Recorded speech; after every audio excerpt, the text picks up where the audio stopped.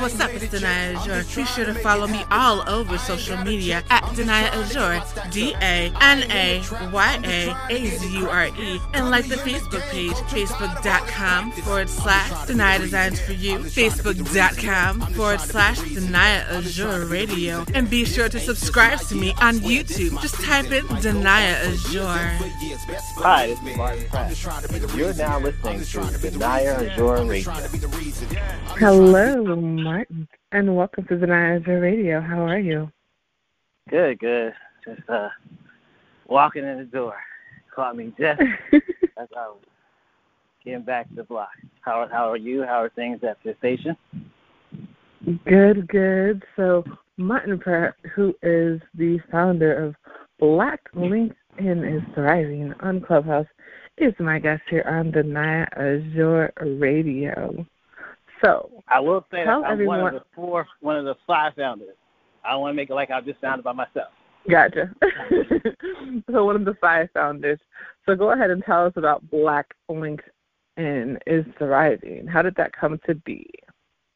Dr. Adams, Felicia Adams, and Sister Bianca Jackson had started a room on this app called Clubhouse, and it was based on a New York Times article that came out called Black LinkedIn is Thriving. So you can Google that article. And based on that article, the conversation was, Black professionals may be on LinkedIn, but are they thriving? And if they are, how? How is that possible? So this is the pandemic. This is 2020. And that room turned into now 51 weeks of showing up every Sunday at 9 a.m.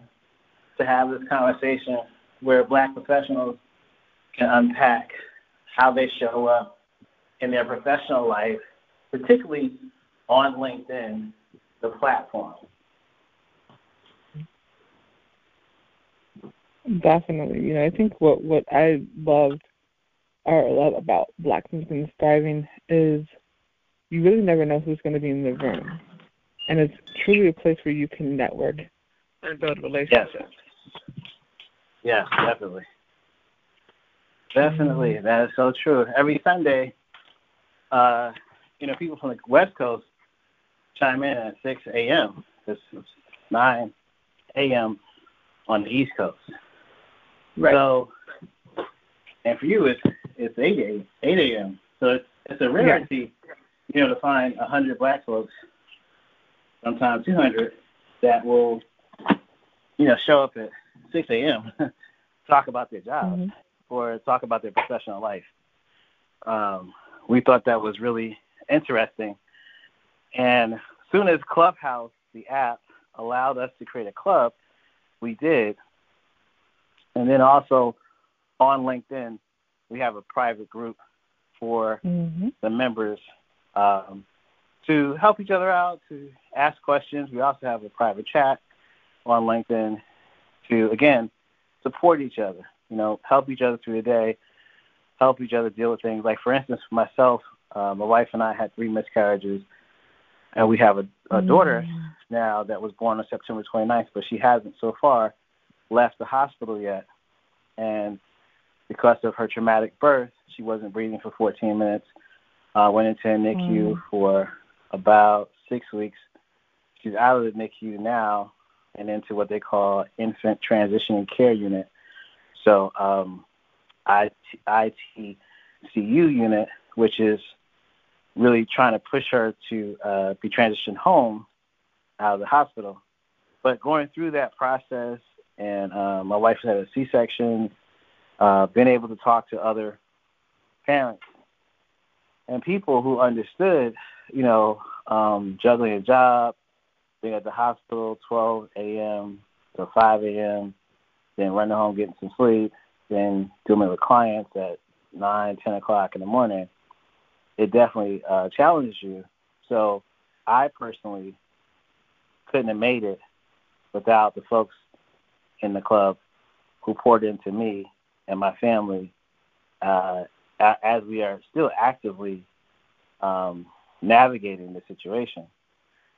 So one of the things I find is that Black people, we don't think of community as a superpower, and our community is a superpower. Mm-hmm. The ability we have to show up for each other and be intentional. I call it using intentional intelligence. So you have an intent. How intelligently are you using your intelligence to get your intent done? I might use it differently than you would. So, but you use your intelligence the best way possible. That allows you to do different things with that intelligence. With the intention. So it's not like you're right or wrong if you do this way, that way. It's just that's what you had at the moment. You did it the best way you could with the intelligence, the information you had. I don't think that we look at community as an intentional intelligence that we have. For me, been online since 88,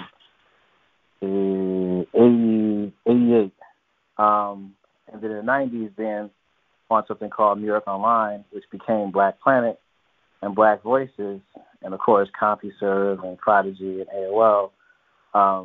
One of the things about digital community is that it didn't really exist. In other words, there wasn't, except when Yahoo made Yahoo groups, then you saw people kind of grouped together with their interests, right. their passion and purpose. But I don't think that we, as Black folks, think of our community as an intelligence. So there's intellect, there's intel, and there is interest. And so that you can find all that in our communal structures. Sometimes it can be a Black professional organization like 100 Black Men, 100 Black Women, or the National Sales Network, or the Urban League has a charter organization called Urban League's Young Professionals. Not the Urban League, but the YPs. You can find those three things, intellect, you can find interest, and you can definitely benefit from that. But I think that sometimes we just think of ourselves as, I'm part of this organization, we're going to show up for our meetings, pay our member dues, and we good. But Black folks, because of the system and what we live in, we need extra things to make this journey through this colonial system. And one of those extra things that we use, but I don't think we think of it as something we use, is community. Not the Black community, but I mean whatever community means for you and yours, and what that looks like, and what you show up every day, whose graduation you go to, whose hospital you visit, all the things that are parts of the community. So with Black LinkedIn, we were able to create a community of intention on that platform for Black professionals on LinkedIn, but also on this app called Clubhouse. Definitely. Martin Pratt, one of the co-founders of Black LinkedIn is Thriving on Clubhouse, is my guest on Danaya Azure Radio. I think it's really powerful how he talks about how the organization wasn't just able to help you professionally, but actually emotionally and personally. And I think that's what a lot of people forget when it comes to communities, is that emotional support, which is so incredibly important, especially in these times. We're in the time of the pandemic, which I swear is never ending because they keep finding new things. But people don't want to do what they're supposed to do. They want to wear a mask. They don't want to social distance. They want to go to parties. They want to go to holidays. And then we're in flu season, and you want to do all that, and the fact that we're going to get, you're going to get sick. And so when you get sick, how well were you before you got sick? And you're getting sick in the pandemic. So you're sneezing, you're coughing. Most of us live with people, our mates or our partners or our children. That's going to pass around the house. So it's like, it's almost like we're never going to get out of it because a lot of people don't want to do the things that are necessary to stem the tide. And then if you do, then you also got to make sure that, okay, your house is good, but in one of your favorite restaurants, the owner is somebody who doesn't believe in vaccines, and he's like, yeah, you just go outdoors, so he doesn't require staff to have vaccines. And so then you got to decide, do I want to go to that restaurant, even though they have outdoors? So, it's a lot of thought process in us being able to stem the tide. And I think, once again, we're at the point where the hospitals, a lot of states' hospitals are at capacity. And we just begun the season. We ain't even in, January yet or halfway through February. So we just started winter. And the hospital's already at capacity. Sure, Lord. Yeah, but the fact of having that community and having that and being able to have those conversations, that's why Clubhouse is successful in the way that it is, because it came at a perfect time where people were not able to connect the way that we typically can. We weren't able to go to concerts. We weren't able to go to meetings, and so that whole situation where you're able to speak with someone, not just through a text, but through the power of the voice, is what made it what it is, right? And what I love about your club specifically is that all y'all do is talk about how we're going to thrive, how we're going to get beyond this, how we're going to help one another. And that's what makes what you guys do so powerful.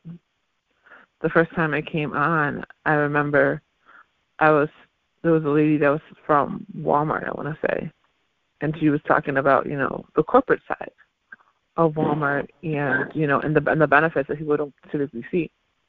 A lot of companies don't understand that, like some of the things that start out as lower wage jobs, the higher you get up, the more benefits that you can get. And so it was really good to kind of hear her and what she was looking for and all that, and the people that were just so willing to help. Like, that's what I loved. She said, I'm looking for this.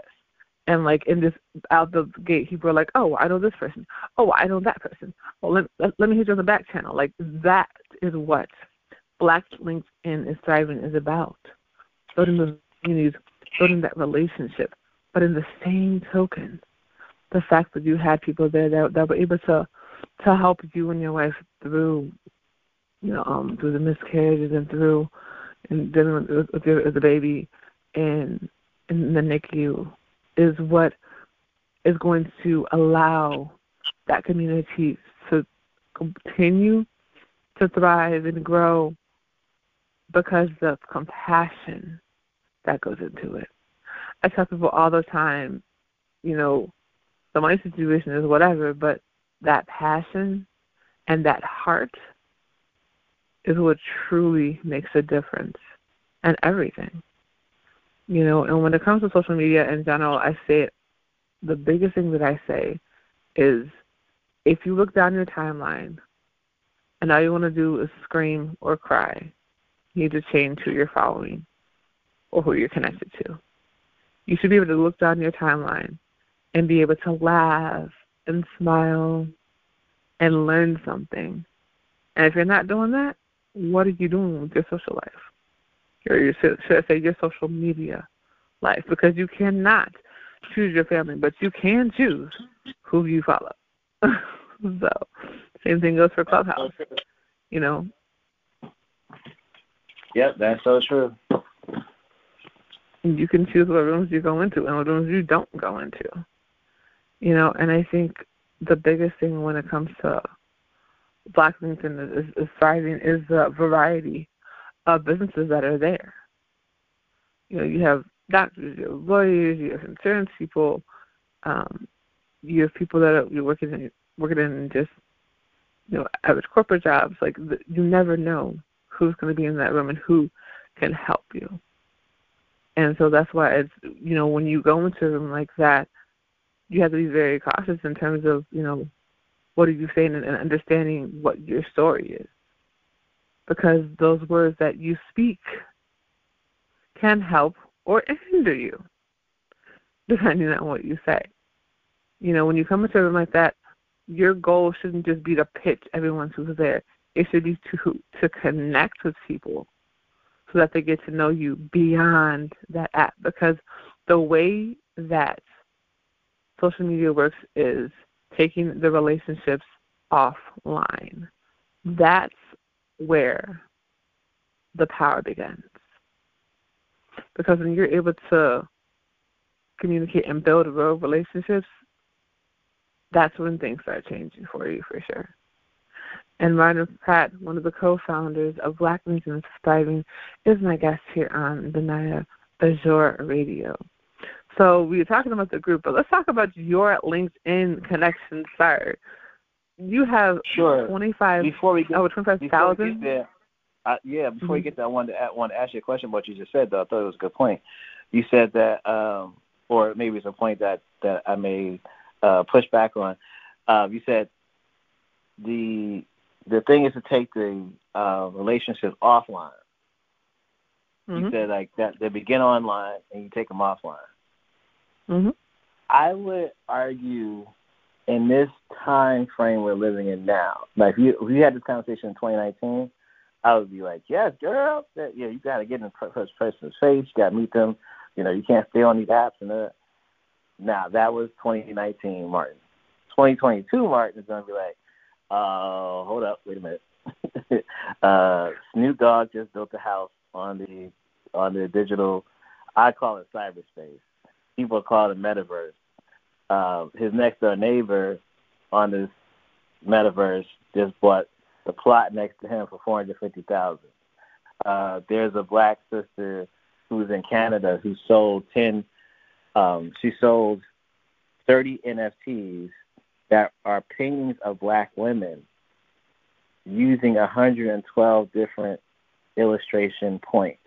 So nails might be done differently, the hair might be done, but each NFT has a different perspective of a black woman. She sold those for $300,000. So I would suggest that our strength as black folks is going to be fluid on and offline. I think we tend to choose one or the other, and that's been working for us somewhat. Not completely, but it's been working for us somewhat. Now I think we have to have our feet planted firmly in cyberspace and in real life. I don't think we can afford to choose one or the other, or choose to, like, I'm going to shuttle you off into cyberspace, but I'm going to leave you in real world, or I'm going to go in the real world. I think, unfortunately, and it makes things more stressful, harder for people to deal with, but there's also the strong possibility of more productivity and more success in having, hey, follow my avatar over here. Facebook yesterday released something called Horizon World to anyone. And so there was a beta. So now Facebook's cyberspace meta world is wide open to anyone to create their avatar and maybe their virtual reality persona. That could mean right now there's everything you have in real life, none of that's in VR. There's no real estate agents. There's no food service certification. There's no, and the people are like, well, why would you need that? Because guess what? People want to create an artificial world and the real world. So somebody's going to be saying, hey, I certify this digital imagery of food as safe to eat. Imagine the person that comes out and becomes a digital safety coordinator for virtual world. That's impossible. Hey, you don't want your avatar eating crappy food, right? So my point is that I think it's going to be both. I don't think it's going to be any more of you go here and you go there. I think you have to unfortunately operate in both and be fluid like that. True. The reason I said, so when I say offline, I'm just talking about specifically off the app, off the messenger, all that kind of stuff. You know what I'm saying? Like, not meeting people for real. We can. That's what video chats are for. In this day and age. Okay. I'm saying that specifically. Yeah, like I say that specifically when it comes to like phone calls, text messages, all that kind of stuff, because that's where relationships build. i.e. that's exactly why that's how you got here. You feel me? Like, you couldn't just do this through LinkedIn. Got it. You know what I mean? Because I think, like, what happens is you're building your know, like, and trust factor. And your know, like, and trust factor is what allows people or entices people to want to work with you and do business with you. Because ultimately, especially on LinkedIn, that's what the ultimate goal is to find people to do business with, to make money with, to grow with, to thrive with, for sure. So, but I do agree. Like, I'm looking more into the NFTs, especially after going to Art Basel, which was amazing. And just seeing all the different work. Yeah, I was there. Oh, excellent.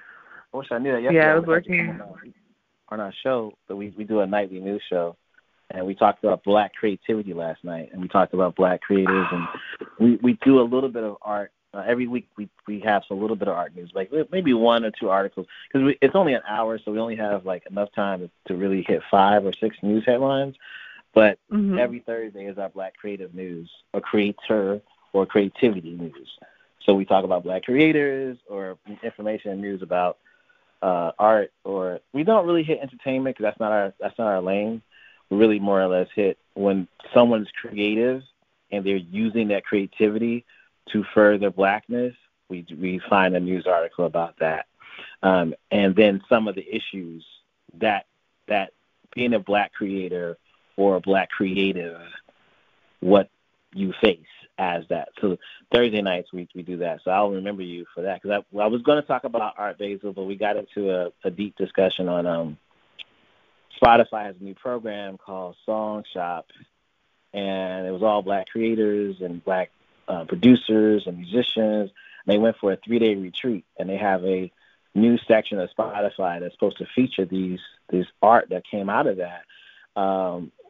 The thing was, we were, kind of being tongue-in-cheek about, is like, yeah, and so for all that greatness and all that great Black excellence, you get 76% of 1 penny. So that part there, which is a whole nother conversation. Right.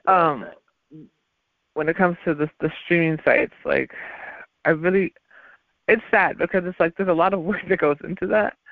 A lot of work that goes into the music, and the artists do not get the benefit the way they need to. That's why I was, looking at how NFTs work, and I just feel like, from what I've heard, it seems like NFTs are giving the power back to the artists, which is beautiful. Yep. Definitely. But it's interesting how you said, when you talk about creativity, how you guys really don't even talk about the music piece, which I think is sad, because without music, you wouldn't have anything in terms of, like, movies, television, game shows. Even when it comes down to elevators, it would just be silence, right?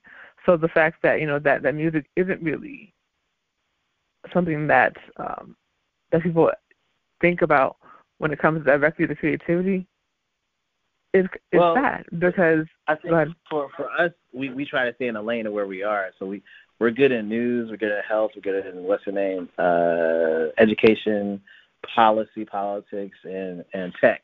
But we're not. None of us are. The people that I have as co-hosts or guests, they're not in the entertainment space. So that's not just even music. It's movies. It's we do occasionally. We haven't even talked about plays. So we try to stay on the behind-the-scenes stuff, where I do find people like you, who went to Art Basel, or writers or producers. I do have those type of connections. But on the other side, I feel like you got a lot of entertainment-heavy other outlets and other places for it. Like last night on Clubhouse, everybody was talking about just Jussie Smollett. Yeah.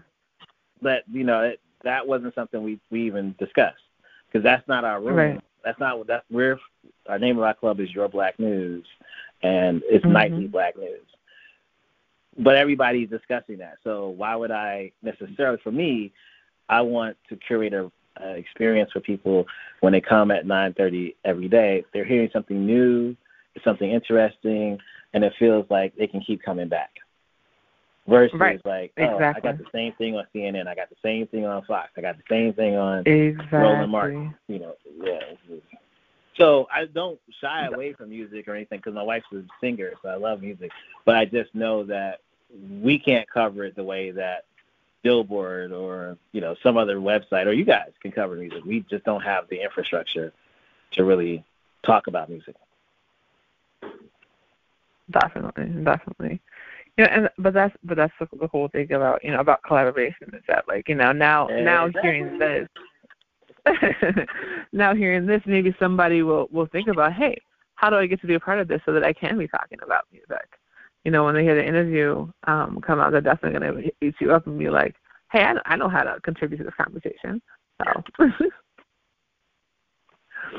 So, and I think, when it comes to creativity, it's a really tricky thing, especially if you're a Black creative.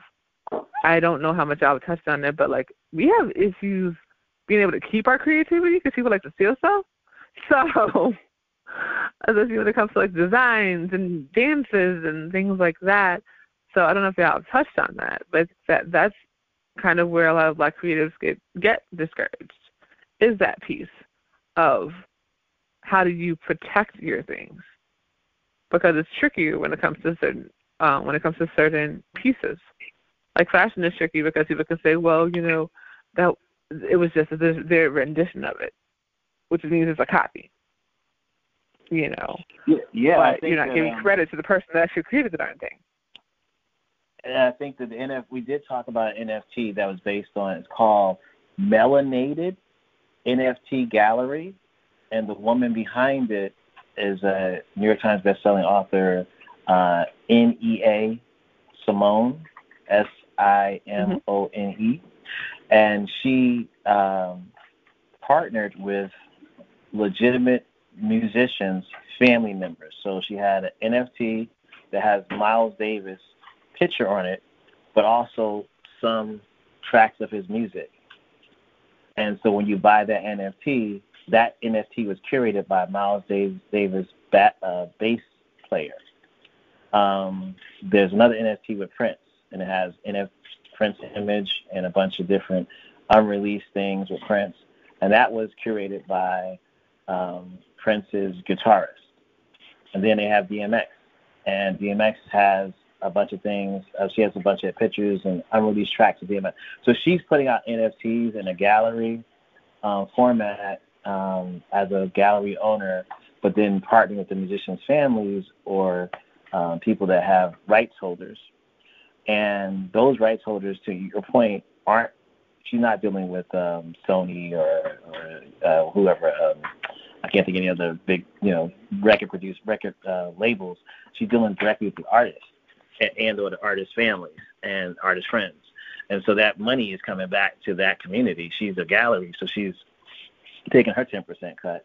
But whoever she sells the NFT to, this is a one-time, NFT, and it's an iconic person of that's Black as a musician. And I think it's a dope idea.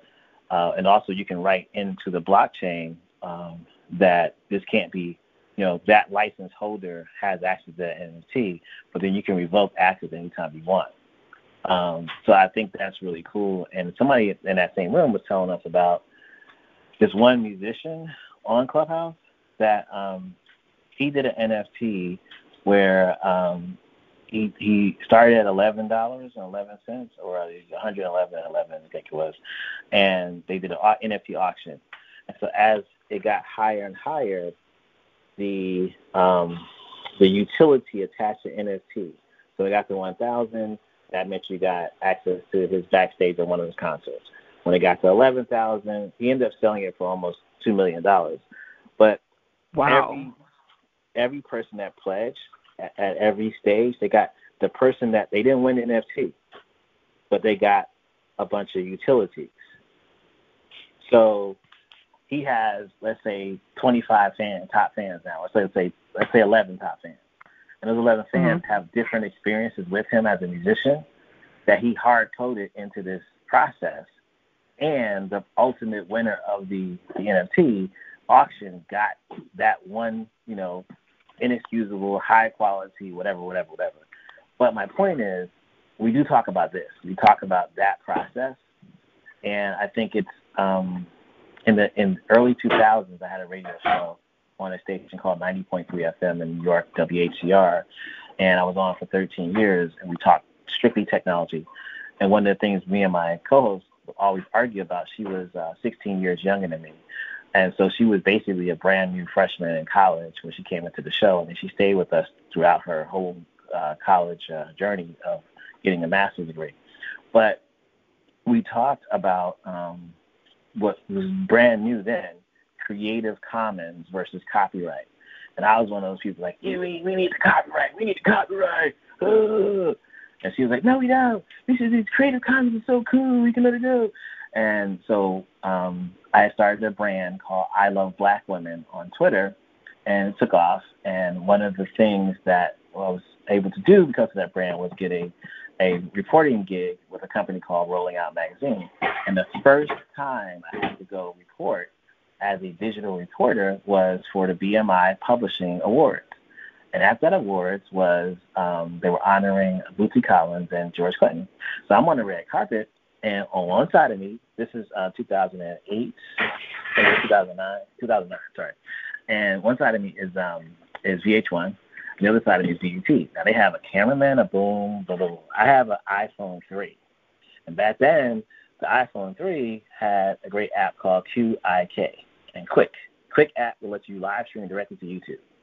So I'm on my Twitter account, I Love Black Women Twitter account, and I'm telling my people I'm here at the BMI Awards. It's so cool. I've never been here before. I'm not a journalist. Don't know what the red carpet is like. That's my first time.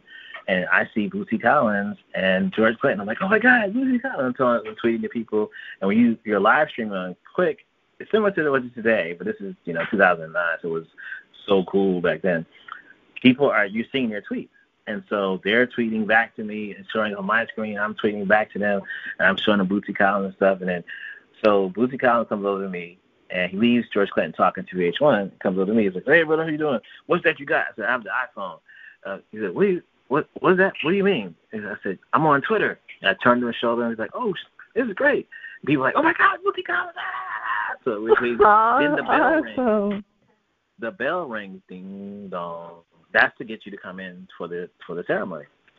And so they never got to BET. BET people, cameraman, reporter, the boom mic person, the light person. Yes. I didn't, I was wearing my I Love Black Women t-shirt. So I'm known, if you Google my name, Martin Pratt, I Love Black Women, you'll see me, thousands of pictures, me with Nas, all the celebrities loved the t-shirt back then. It was just the letter I, my heart, and the word Black Women. And so my Twitter name is, I spell everything L-U-V because L-O-V-E was West Coast Productions, the porn company. So it was only us two on the internet at 09, 07, 08 that said we love Black women. It was L-O-V-E or L-U-V. So everywhere I went, anytime I did red carpet, I wore my I Love Black Women t-shirt. Black Girls Rock. That's what got me on the stage, got me backstage, and all that stuff because I was the only person in the whole damn theater saying, I love Black women. So that said, they were pissed. And what I'm saying to you is that I went into this ceremony all hyped and everything. I got almost sick to my stomach when I started seeing old white men walk across the stage accepting publishing awards for Lil Wayne or for Shaggy or for whoever it was. I was like, what? Super Springsteen is winning the award for Touch That Booty. I'm like, what? The fuck? Huh? Because these are the publishing owners of that content. And I was just like, I couldn't believe it. And fortunately, Bootsy Collins, unfortunately, I mean, not fortunately, but unfortunately, he didn't own his, George Clinton. We all know what happened. But I didn't know at that time that he also didn't have didn't have his rights. So it was eye-opening and effed up at the same time. And my wife, her grandfather, his music rights. What year was that? Your father's rights or something? Somewhere in the 60s. Her grandfather was a musician, and his stuff was stolen from him. So we have this legacy of not owning our own masters and not owning our own rights to our own damn content, which is ridiculous. Absolutely. And Martin Pratt, one of the co-founders of Black LinkedIn is Thriving, is my guest here on Danaya Azure Radio. And I'm glad you talked about the red carpet experience, and because a lot of people don't understand that back then, like, people were just like, wait, what, you can do interviews and stuff with your phone, like you can go live stream, you can do this, you can do that, and so you were definitely ahead of the time when it came to GET, because they had a whole crew there, and they're like, why aren't they talking to us? What's going on? We're ready, we're prepared, but they weren't fun. Right. They only got George Clinton, and Bootsy called George Clinton over. He interrupted his VH1 interview to come because Bootsy called him over to stand there and look at this thing called Twitter. Oprah had just got on Twitter with Ashton Kutcher. So Twitter was this new, like kind of Clubhouse is now. So it was, right. They were glaring at me, both sides of me. They were glaring, and I'm wearing out. And here's the thing: I came with my book bag. I'm a New Yorker at that point, but I'm in my 30s. I'm carrying a backpack and my phone.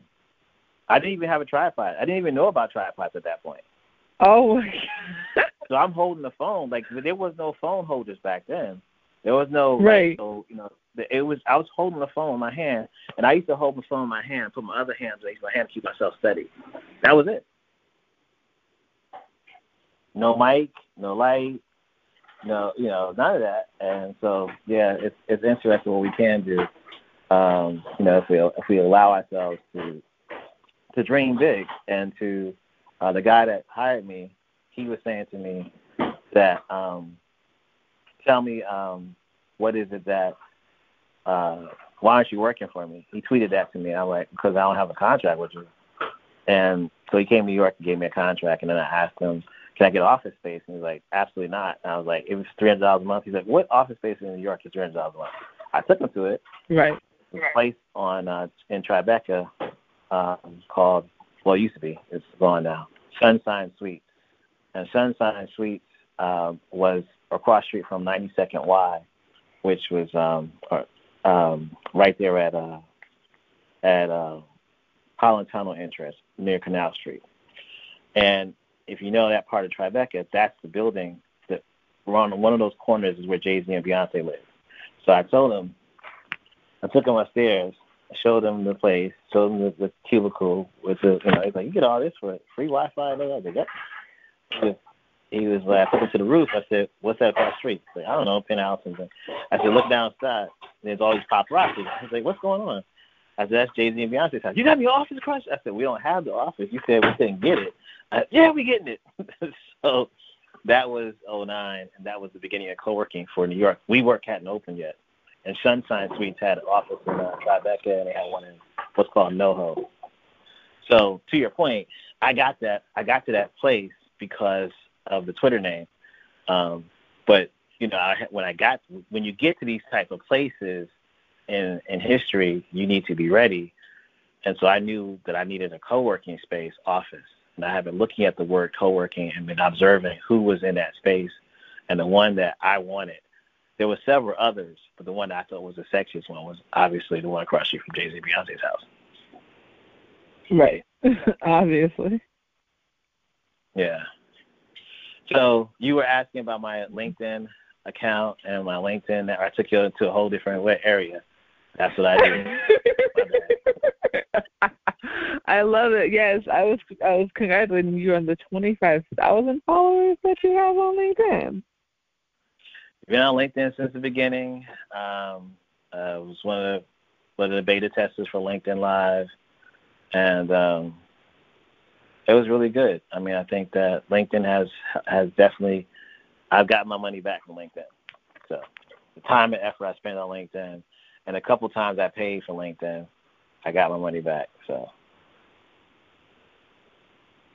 Okay, yeah, because I was definitely going to ask you, because being able to go live on LinkedIn is a privilege. So you definitely had, like as I'm glad that you said, like, there had that you got into the LinkedIn Premium and all that kind of stuff, and so I'm like, how in the world do you even get the permission to go live with this thing? Yeah, I mean, I think that what I try to do with my real life and, like you said, your digital life, is be very up. My father, when I was 10, started me reading the Wall Street Journal, and I felt ahead of everybody because I knew what was happening. And that thirst for being ahead, there was a newspaper called Crane's New York, and I started buying that paper. And I've always looked for what's the way to be ahead of the curve. What can I learn? Right. What can I do? What can I share? Who can I know that gets me ahead of the next person? That probably comes from not going to college, not having a college degree, and being in technology, and being at some of the top companies in New Jersey and New York, and not having to deal with a boss that didn't believe in me. I dealt with, fortunately, I was blessed to deal with people, even in high school, who really believed. In high school, I learned how to network what's called an IBM XT and AT. That's before the 286 and 386 and the Pentium. My boss was a Spanish brother Mr. Diaz, and he worked for something called the Financial Planning Unit of the Port Authority of New York and New Jersey. So we had offices in every facility, so the airports, the tunnels and bridges, World Trade Center, and his job was to make sure that the fees that they were calculated properly and they were planned out. So he couldn't afford to go down, and I understood that when he came to my high school and said, "Does anybody understand how to use a PC that won't crash when the mainframe goes down?" And I did. So he said, "What do you need?" I said, "I need to go to IBM and be trained on how to network them for what you're wanting to do. I don't know how to do that." So IBM called IBM. They're like, I was 14. I think I was 14. No, 15, because I was like 14 and a half. And so I called IBM and said, "Hey, I'm in New York." They, like, "You want to buy how many computers?" I was like, back then, computers were $3,000 or something like that. And to sell 6 computers for a company like Port Authority was like, whoa, yes, let's do it. And so went for 2 weeks training, and that's in my life. I've been able to find one opportunity, bridge that opportunity with something else, and come out ahead. But my thirst for knowledge and understanding has been a gift that's kept me being able to go anywhere I wanted to without a college degree or without even networking or computers. There was a lot of certifications people used to offer. I never ended up getting one, though I wanted to. And then I realized as when Windows NT or other software became invalid, I was like, ooh, I dodged a bullet with that one, because I didn't even I would have had a certification I spent money on and years learning stuff, and then the software is invalid. So Linux did that. And that kept happening over and over again. I even taught a course at TCI, the technology school in New York, on PC. I taught a certification course. I wasn't certified, but I taught a course, and I was able to, in my salary, I got them to buy used computers that we could dismantle and they could put back together. So their PC certification course was they get certified and they get a free computer. It was a used computer, but that person knew how to build that computer from scratch after that course, and they could pass the test to be certified. So that's been my kind of story of like how I'm able to get to the LinkedIn scenario, because the LinkedIn world for me, when I first started on LinkedIn, was just to connect to professionals, and I didn't know that many professionals. Then I connected to some of my old coworkers and stuff when LinkedIn started. And then I started connecting to, when I had the radio show, connected to a lot of college students who were on LinkedIn, going to school, and we were taught to go to LinkedIn. We had the radio station. And then just kept building from there. And anytime I met somebody, like, "Are you on LinkedIn?" "Yeah, but I don't really use it." "Okay, well, I'm going to friend you." "Okay."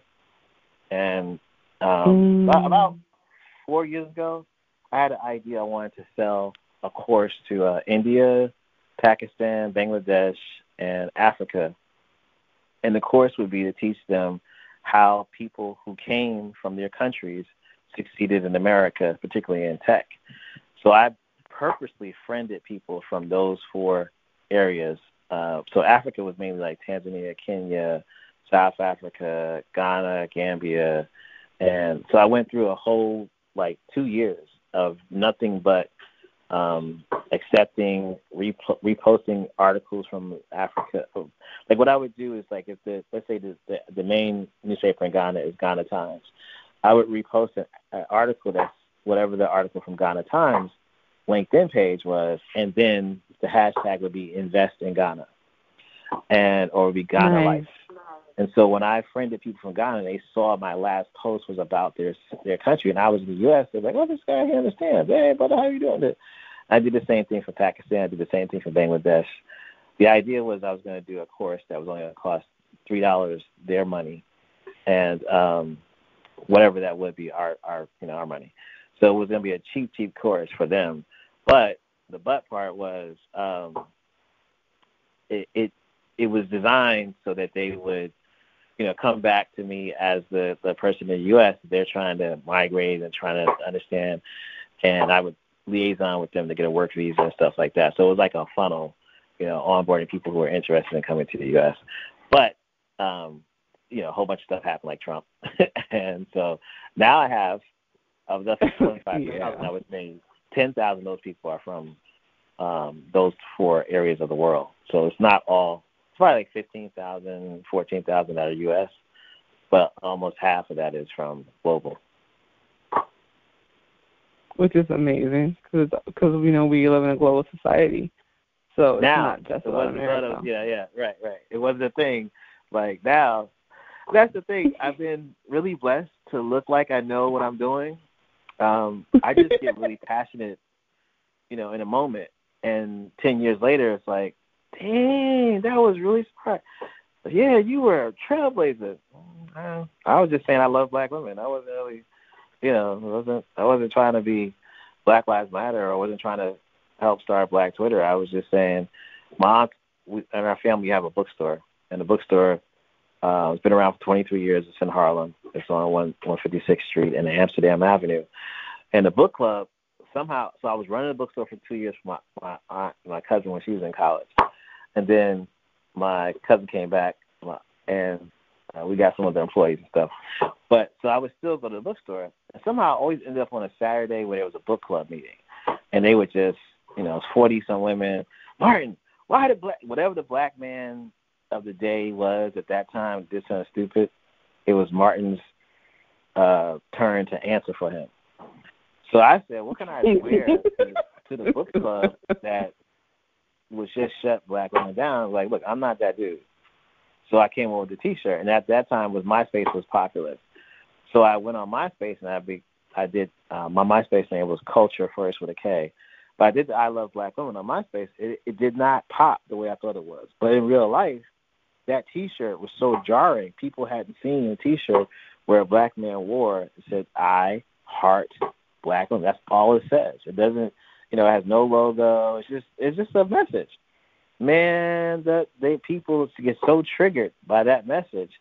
So I had a white lady. I was at a conference in New York. It's a brother by the name of Ray Ramon. He does a really great small business technology conference. And Seth Golden is this considered this voice in business. And so he was there. And before Seth Golden started talking, we were doing mingling. This older white man came to me. Why are you wearing this T-shirt? You're trying to say you only love black women, you don't love white women. So I was like, why would you take it that way? And so she was really triggered by a T-shirt. So Seth Golden, we're all it's standing room only, downtown somewhere, I can't remember where. But Seth Golden is like, he's talking about, and I'll never forget because it's a really interesting term, weapons of mass instruction. So it's a book called Weapons of Mass Instruction, and it's about a teacher, an 8th grade teacher, who leaves the education force and discovers why we have education in America and how much of our education comes from king oppression of the country, and the idea is onboarding people into the army. and what kindergarten does and all that stuff. So it's not a free book, but it used to be a free book. I'm not even sure the author's still alive, but he was 80-something when Seth was telling the story. So I was like, I raised my hand and said, hey, can you just give me the title against weapons? He said, hey, how's that T-shirt, that branding you got on there? How's that working for you? Before I could answer, the founder of the conference said, that's Martin Pratt. I love black women. He has 14,000 followers on Twitter, blah, blah, blah, blah, blah. So I didn't even get a chance to answer. So Seth said, see, branding works. Martin, good job. And the white woman is red.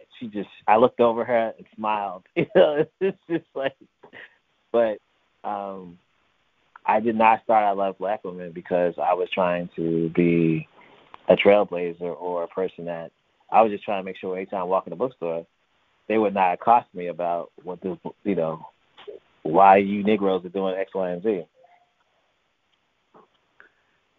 I think that's the most beautiful piece about it. And Martin Black was one of the co-founders of Blackington's Thriving, is my guest here on Danaya Azure Radio. When it comes to that phrase, I love black women, was so powerful back then, and I'm sure still is to this day, because there are so many people saying the opposite. And so it was refreshing for a black man to be saying that and edifying black women, because I think the biggest thing, and YouTube had this huge problem back in the day, when you typed in the word black women.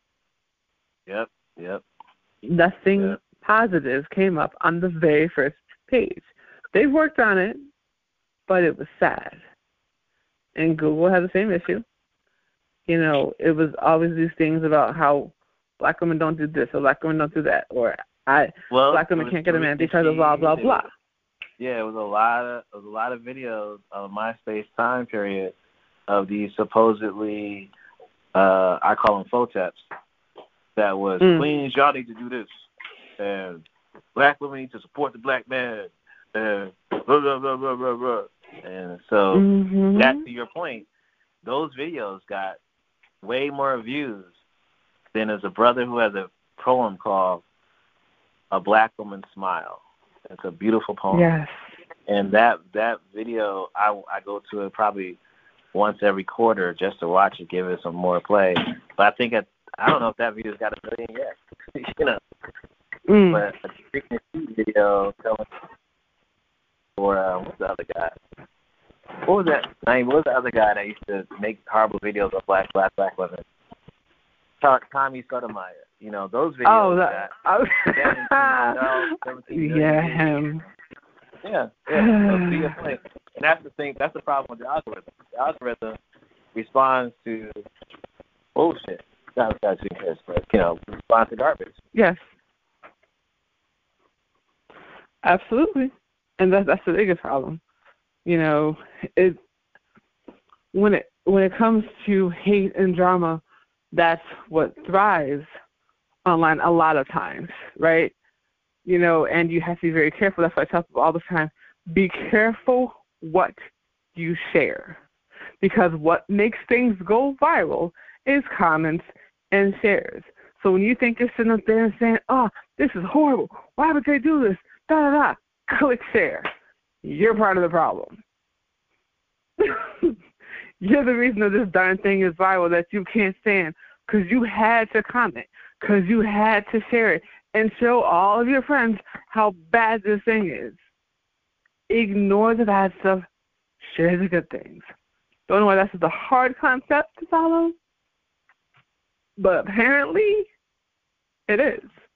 And that's why we have all these people that shouldn't have any views because they have no talent.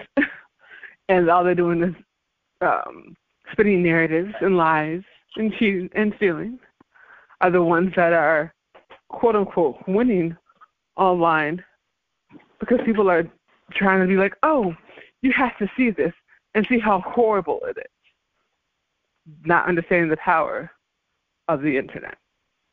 So the fact that you were able to break so many barriers by saying the phrase, by having the phrase on your T-shirt, I love black women, and the power that provided you in terms of breaking into the media space. It's something in itself. But it speaks to why that you can... Go ahead. Do you hear that clicking? There's a lot of static and clicking on my end. I don't know if you hear it. It's not too bad. It's a little bit, but not too bad. YouTube. As soon as we start talking about YouTube. Of course. Oh, we are, but we already know how that goes. We already know how that goes. It was perfect until this. I'm well aware that people have a problem when we talk about edifying Black people and Black women specifically, because that's where so many positive things have happened in this country. When we talk, you stated that, you weren't trying to be Black Lives Matter. Well, Black Lives Matter wasn't trying to be Black Lives Matter when they started. They were just trying, and it was never about nobody else matters. It's about Black Lives Matter too. Black women need love too. Black women matter too. Say Her Name was about the fact that Black women were dying in the streets, and you would hear the story, but you would never hear the name of the person who was the victim, but you would always hear about the person who killed them.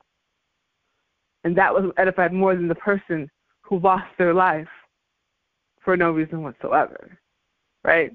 So the fact that you talked about loving Black women, and that's what changed the game, says a lot about who you are, because you took a chance. Because I guarantee, I know how Twitter works. I'm sure there were times that wasn't very fun. I'm very aware of the kind of mess that goes on Twitter, and in terms of the, white supremacy and all of that. So I'm sure that was a very interesting situation when you were doing that as well. But it brought you to a place where you were able to outshine mainstream media, showing the power of independent media. And that's what I think is the best part, is you show the power of independent media. You show the power of the people. You show the power that can come when you speak life into people instead of just putting them down. The reason, I'm going to tell you why Bootsy Collins and George Clinton came to you, because you put people on pedestals. BET used to, and they're getting back to a kind of, but BET has not been for Black people for a very long time. When they took out, Teen Summit, I knew things were going down. Because that was that piece that was showing how the youth was growing and thriving and understood what was going on in the world and how it affected them. And it was giving power to the youth. But they got nervous. So they pulled it back. I got to send you a video talking about TV1 and BET that Byron Allen did. And it was a really interesting interview he did with Roland Martin when he was at the Supreme Court for Black media. Mm-hmm. And I would just say, I interrupt you for a reason, the Black folks that own media outlets, as they say, all Black folks and kin folks. So there was always, and this is from BET employees, there was never going to be a teen summit or a teen news outlet when it came to BET. Bob Johnson's wife forced them to create that he did not want to create that at all. And then, I'm not totally a fan of Roland, but the powers that be over there at TV1 did an interview on YouTube and explained why they took the news off. And most of every reason everybody gives is that they can make more money with a game show than they can with a positive show. Ooh. And so this is our own people. This is not some white guy sitting in some office somewhere. It's our own folks saying, we rather entertain than educate. Y'all are hearing this, right? We'd rather entertain than educate. But education is what is allowing people to entertain. That's where the misconception is. Education is what is allowed. The whole thing when it comes to NFTs and cyberspace in general, well, the people that were educated that decided to come together to build things. It takes education to build things. You have to be able to read and understand and comprehend and build systems. But y'all don't want to educate these people because you know the power of education.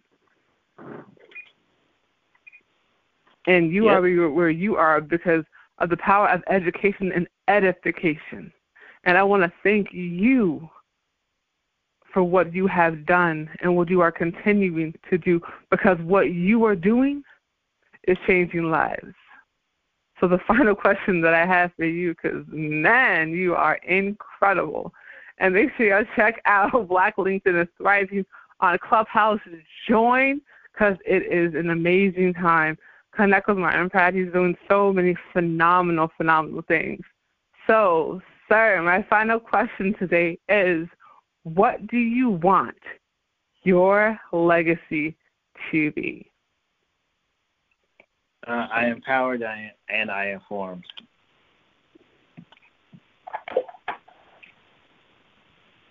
Y'all see?